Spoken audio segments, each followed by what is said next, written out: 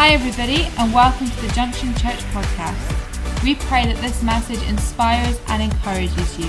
If you would like to find out any more information about us, then please visit our website at www.thejunctionchurch.com. Thank you for listening.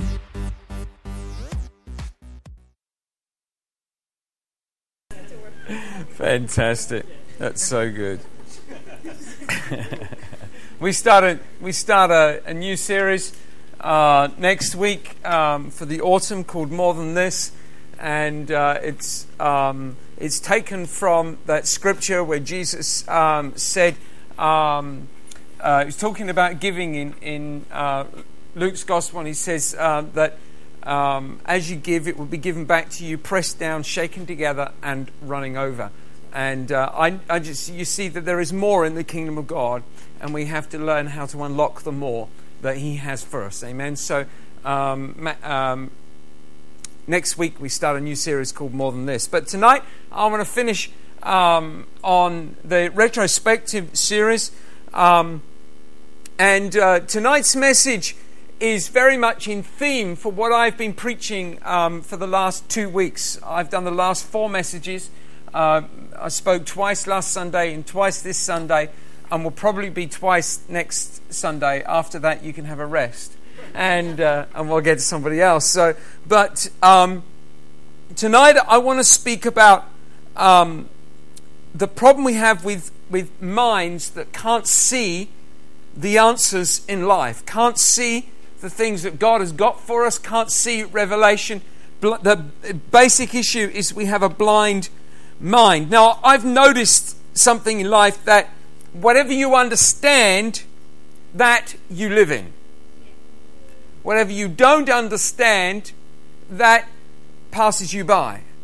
And so there are many areas in life that we like the look of. We see it from a distance. We see a lifestyle, we see a thing, we see something, but because we don't understand it, we can't possess it. Are you with me? I had the privilege a couple of years ago of driving a £200,000 Aston Martin for the day, just roaming around Aberdeen, generally being legal. And it was a beautiful car, right? And I've never particularly had a want to be a millionaire, not in the true. I've said before, when you think about what a millionaire has the burden of carrying, who really wants that? And so, but I came home and I said to Cheryl, if there's any motivation to become a wealthy man, an Aston Martin is the motivation that all you need. It's such a beautiful car, and I mean it's like a racehorse. Racehorses are incredible horses. They're also a nightmare. They're highly strung and very sensitive, and die if you look at them wrong. And this is Aston Martin. If you leave it overnight, its battery will go flat. It has to be plugged in. It has to be kept warm. Keep in a nice place. And when you go past, say something nice to it, because it might just fall apart on you if you don't. But if it's going well, it will roar down the road close on. The actual car I was driving had a top speed of just over 200 miles an hour. Not that I could do that in Union Street. I tried, but... And so it was just a beautiful car. But it was owned by a fella that had made himself many millions of pounds, had since retired, and had bought himself a Aston Martin. Actually, not this particular one.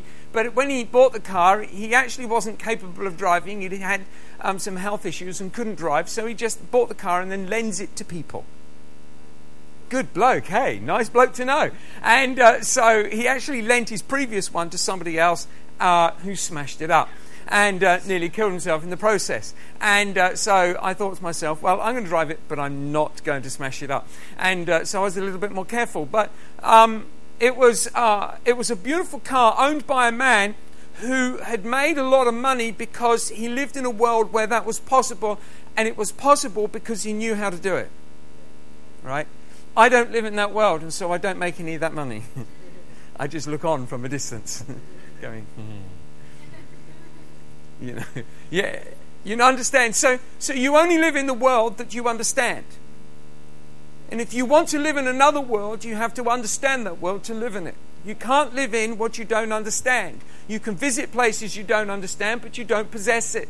You don't have a... Cheryl and I last year, we had the joy, due to the generosity of this church, of going to Malaysia as part of our 25th wedding anniversary. And we stayed on a 5-star resort in a place called Pangkor Lao on an island. And it was one of those islands, the picturesque. It's got those kind of villa places on stilts over the sea. And it's just always sunny. And they've got this amazing food and golden beaches. I hope I'm rubbing it in. And anyway, and so we're on the island, but we discovered there's another part of the island that is actually that you're not allowed to go to, and that's where the wealthy people go. And on that island, you can hire a villa with a private pool and staff, and you have a sort of a helicopter pad. They don't come with the other commoners and use the port like we would. And they go to this private part, and they have their own beach, and they live in that world. Now, we had the pleasure of doing 7 days on this island and meeting some amazing people, but it was a visitation of which it's fairly unlikely we'll go again soon, unless some miracle happens. You understand me? It's just not likely to happen. I'm not going to go back there because it's one of those one-off moments in life. You can visit there, but you can't stay there. The only people who can stay there are the people who know how to stay there. In other words, get a job there, and or have the kind of wealth that enables you to go there whenever you like. The actual place we were staying, Michael Schumacher and family, I think Tony Blair and those kind of people, have stayed on that particular island on those. On that resort, and it's a world that some people live in, but the rest of us don't, because we don't live in it. We don't live in it because we don't have the knowledge, the power, the understanding, or the capability of doing that. But I bet you that if you did, you would go. You with me here? And in the kingdom of God, there's a lot more in life. Now, I'm just talking about certain sort of dream holiday type locations, but life is much more about the everyday. It's about fulfilling the dreams of your everyday than it is about going on holiday somewhere. It's about being successful. It's about having great marriages. It's about walking with God in a closer way. It's about actually just simply having peace when you wake up in the morning rather than tension. It's about the confidence that you know that you're not going to make just terrible mistakes today, that you're going to overcome your weaknesses and your strongholds, and you're going to walk in peace and victory, that you know when you wake up that the rest of the day is going to be a great day, and you're going to rest your head upon the pillow satisfied with what you've done. It's the knowledge of being able to do those things is the things that drive us on in the ways of God, who's with me now. And so we have to understand that when we are not able to walk in those things, we can't walk in them because our mind is blind to the things that enable us to have them. We just can't see how it works. And it says here in 2 Corinthians chapter 4, verse 3 to 4. Again, this is the NIV version. 2 Corinthians 4, verse 3 to 4. It says, "And even if our gospel is veiled, it's veiled to those who are perishing. The God of this age has blinded the minds of unbelievers so that they cannot see the light of the gospel that displays the glory of Christ, who is the image of God." Now, this is describing those who don't believe, and if they don't believe, then they can't see what the kingdom has got to offer. In other words, your belief system determines your vision capability. Your vision, what you can see, is what you can live in. Does that make sense to you? But I've discovered that what you see, that even when you believe, there are still part of your life that still doesn't believe. That you believe and you get born again, but it doesn't mean to say you believe everything. I was raised in an environment that taught us to say that we believe the whole Word of God. I believe the Word of God, I just don't believe the whole Word of God. I know that sounds like heresy, but I know I don't believe the whole Word of God. because the whole Word of God doesn't work in my life. If it did, my name would be Jesus. Last time I checked, it isn't. Not even close. And you understand me? You see, we believe, but we don't believe. And when we think we believe, you see, we think we can see something, but so often we struggle to get the capability of stepping into it. We struggle, we can see it, but we haven't seen in it. We can see it from a distance, but we can't step into it. You know, if I was to show you a picture of my house, for those, let's just put your hand up quickly. How many people have been in my house? That's a lot of people here, isn't it? How many people have stayed the night? Joe puts his hands up. That's quite a lot too. That's quite. There's more of you are welcome. We love having people. Last year we had over 80 people come and stay in our house in 1 year, and it's 80 different people come and stay in the house, and we just have lots of people stay. We had the Morrisons come and stay with us in July. That's almost 80 in one family, and that's Owen and Kate from Inverness and their 6 children. And so we love having me. So if I showed you a picture of our house, for everyone who's been in our house would know what's inside it.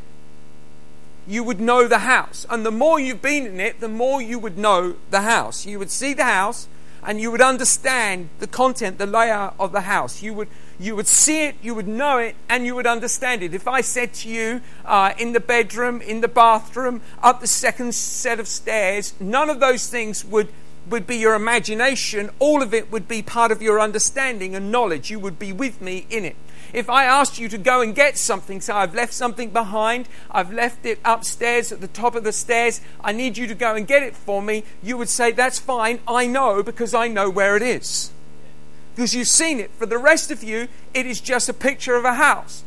The rest of the information, I could describe it to you, but because you can't see it, it would purely be your imagination.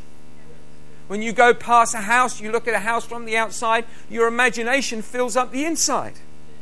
You look at it, and then how often is it that someone says about the house, you've never been there before, when you get there, you step inside, you discover your imagination was incredibly wrong. And because you couldn't quite picture it. But you know, the kingdom of God is a real place. And the revelation of God is real truth. That when we can see it, we can live in it. But what happens is we can see it from a distance, but we can't quite live in it. And when we can't quite live in it, it begins to frustrate us. It begins to confuse us. There are times in our life when we've believed God for things to happen, and we thought we've been in that place of belief, but it didn't happen. And we're confused. Why are we confused? Because our minds are blind to the things that God is doing in around our life. Not just the process, say, of healing, but how God is operating and moving in our life. Does that make sense to you? And so we grow confused, and we grow. There's a fascinating story in the book of Acts. Paul he's gone from Corinth, and he's taken the gospel to Ephesus. And Ephesus is a mighty city. They worship the goddess Artemis, and they have this temple there, and they have many silversmiths, and they sell little sort of images of the goddess, a bit like going to the Leaning Tower of Pisa. You know, you can buy the tower that's leaning over. And, you know, so everyone's making their little trade on this great little religion. And but Paul goes there, and just literally tens of thousands of people are getting saved. And so much so that a fella called Demetrius, his business is going down the pan because nobody's buying his little silver images anymore. And so he should have thought of making, he didn't think of just appealing to a different market. He could have made communion cups, couldn't he? But he didn't think of that. Instead he gets into this whole process of causing a riot in the city. And it says in Acts 19, verse 28, it says, and when they heard this, they were furious, and they began shouting, "Great is Artemis of the Ephesians." Soon the whole city was in an uproar. The people seized Gaius and Aristarchus. That can't be right. Hello, my name's Aristarchus, and I represent a fine and ancient group of noble people from the South End. We believe in sunbathing au naturel. When I say ancient, I don't mean it's been going for long. I just mean everyone's over age 75. And the people seized Gaius, and his name has got to be Aristarchus, isn't it? Aristarchus, Aristarchus, Aristarchus. What else could it be? And Paul's travelling companions, no wonder they arrested him.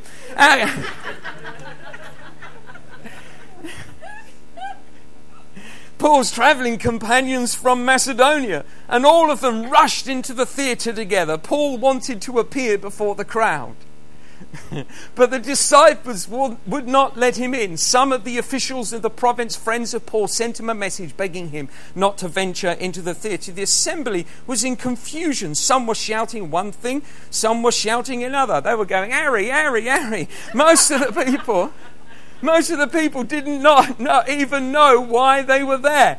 The Jews in the crowd pushed Alexander to the front, and they shouted instructions to him. He motioned for silence in order to make a defense before the people, but they realized he was a Jew, and they shouted in unison for 2 hours, "Great is Artemis of the Ephesians."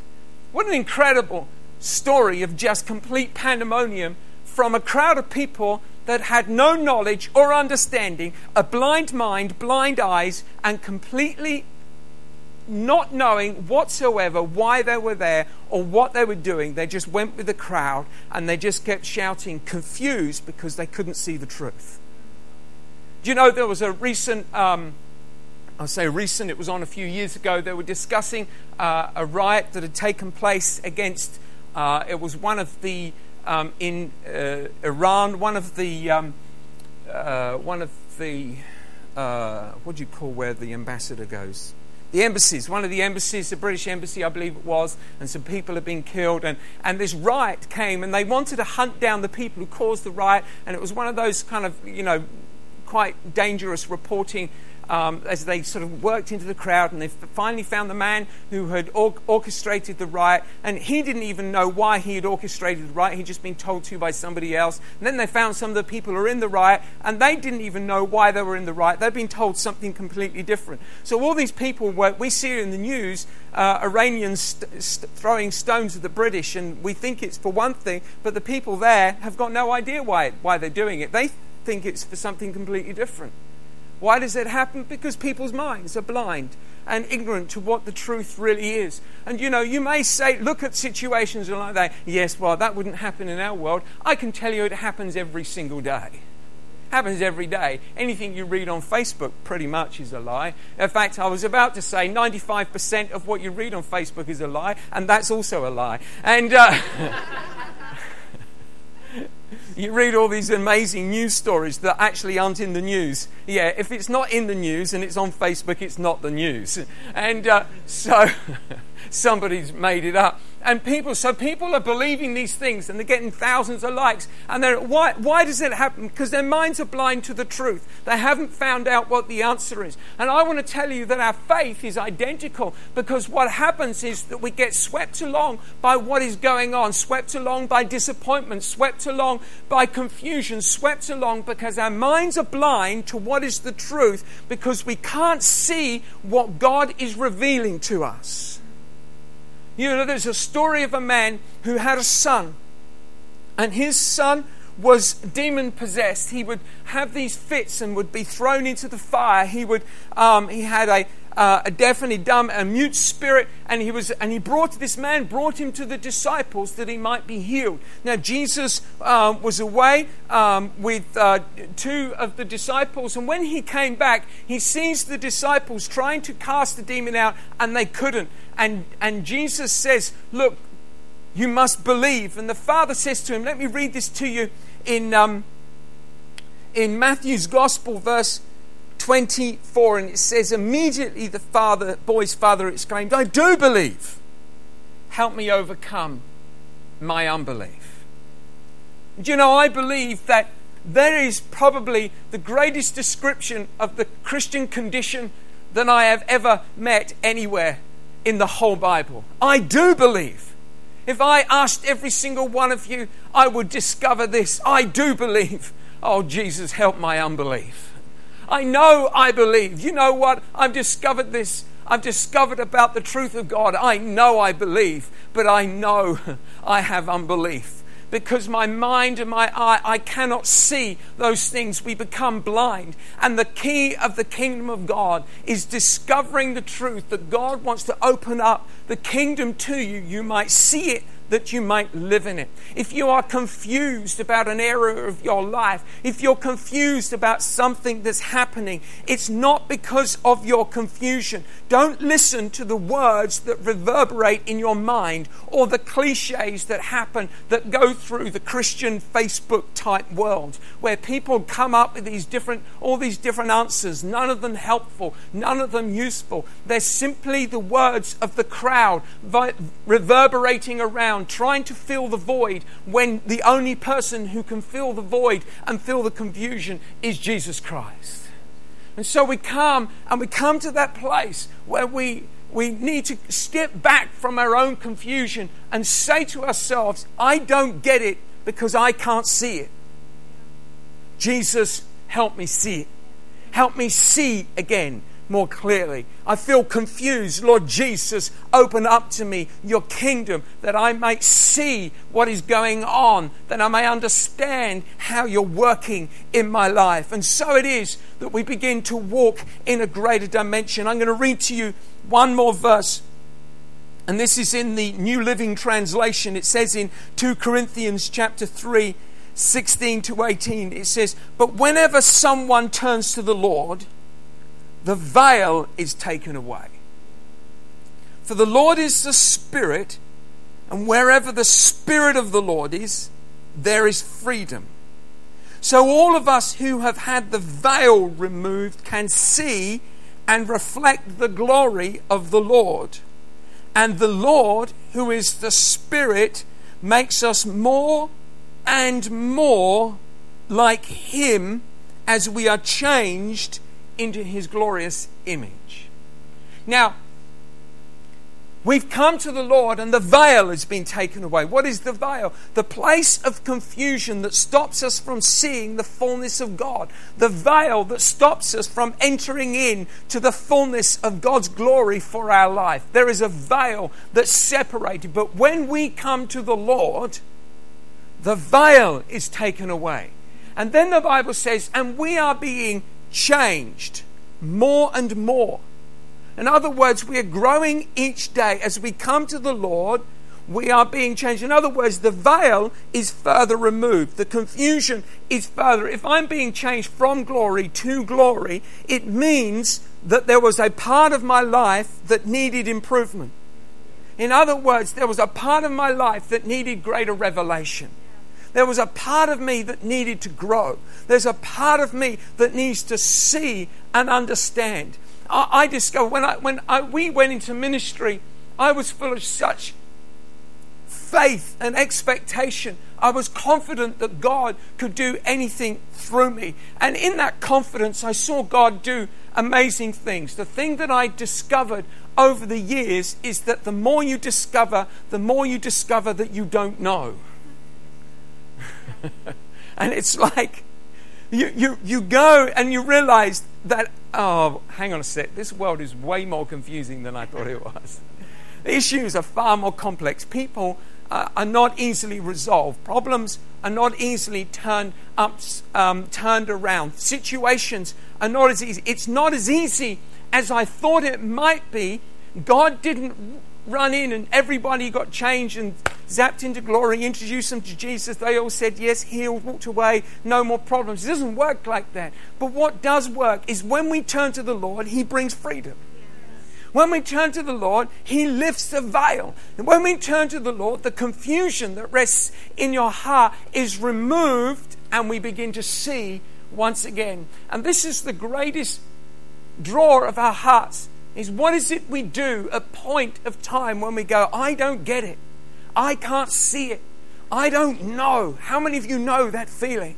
I can't see it. I want you to know, you know it now. When you get the revelation of what you're looking for and you get that peace and you go, yeah, I get it. And then you journey on, and then you'll get to a point where you go, I don't get it.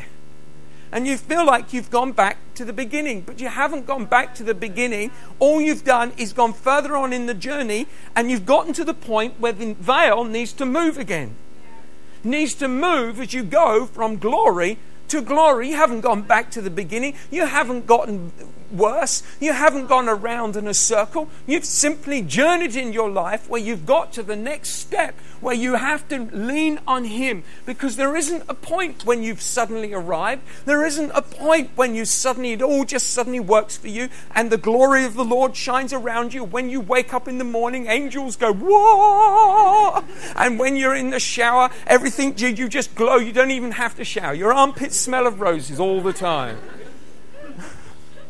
It doesn't work like that.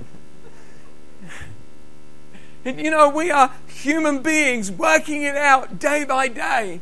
And that, when you meet with the presence of the Lord, and the presence of God is rich and true, and you may come home from a Sunday night. Sundays are the most precious days. You want to treasure a Sunday. You want to treasure church, because these are precious moments that you take with you. You can't have this any other day of the week, or you can't have this when, on a Monday it's work day. Do you know what I mean? But a Sunday is a precious moment. It's a treasure which you want to, when the fellowship is drawn together, meeting with God in such richness that is so special, and you treasure those moments, and you carry that with you, and you've met with God on a Sunday, and you carrying that with you on into Monday, knowing that you just got to get into work and routine and all the normal things that you have to do to get through life, and so you're carrying this, and so it is. You can't ever arrive, because you must always be dependent on the presence of the Lord. If you've arrived, then you don't need Him. But now you need Him. Every day you need Him. Every day you are being brought into that place where you say, Jesus, fill me with your Spirit again, because I want to know more freedom. I want to understand. I want to see it, that I might live in it. Thanks for listening. If you have any questions, or you'd like to find out contact information or service times, then don't forget to visit our website, www.thejunctionchurch.com.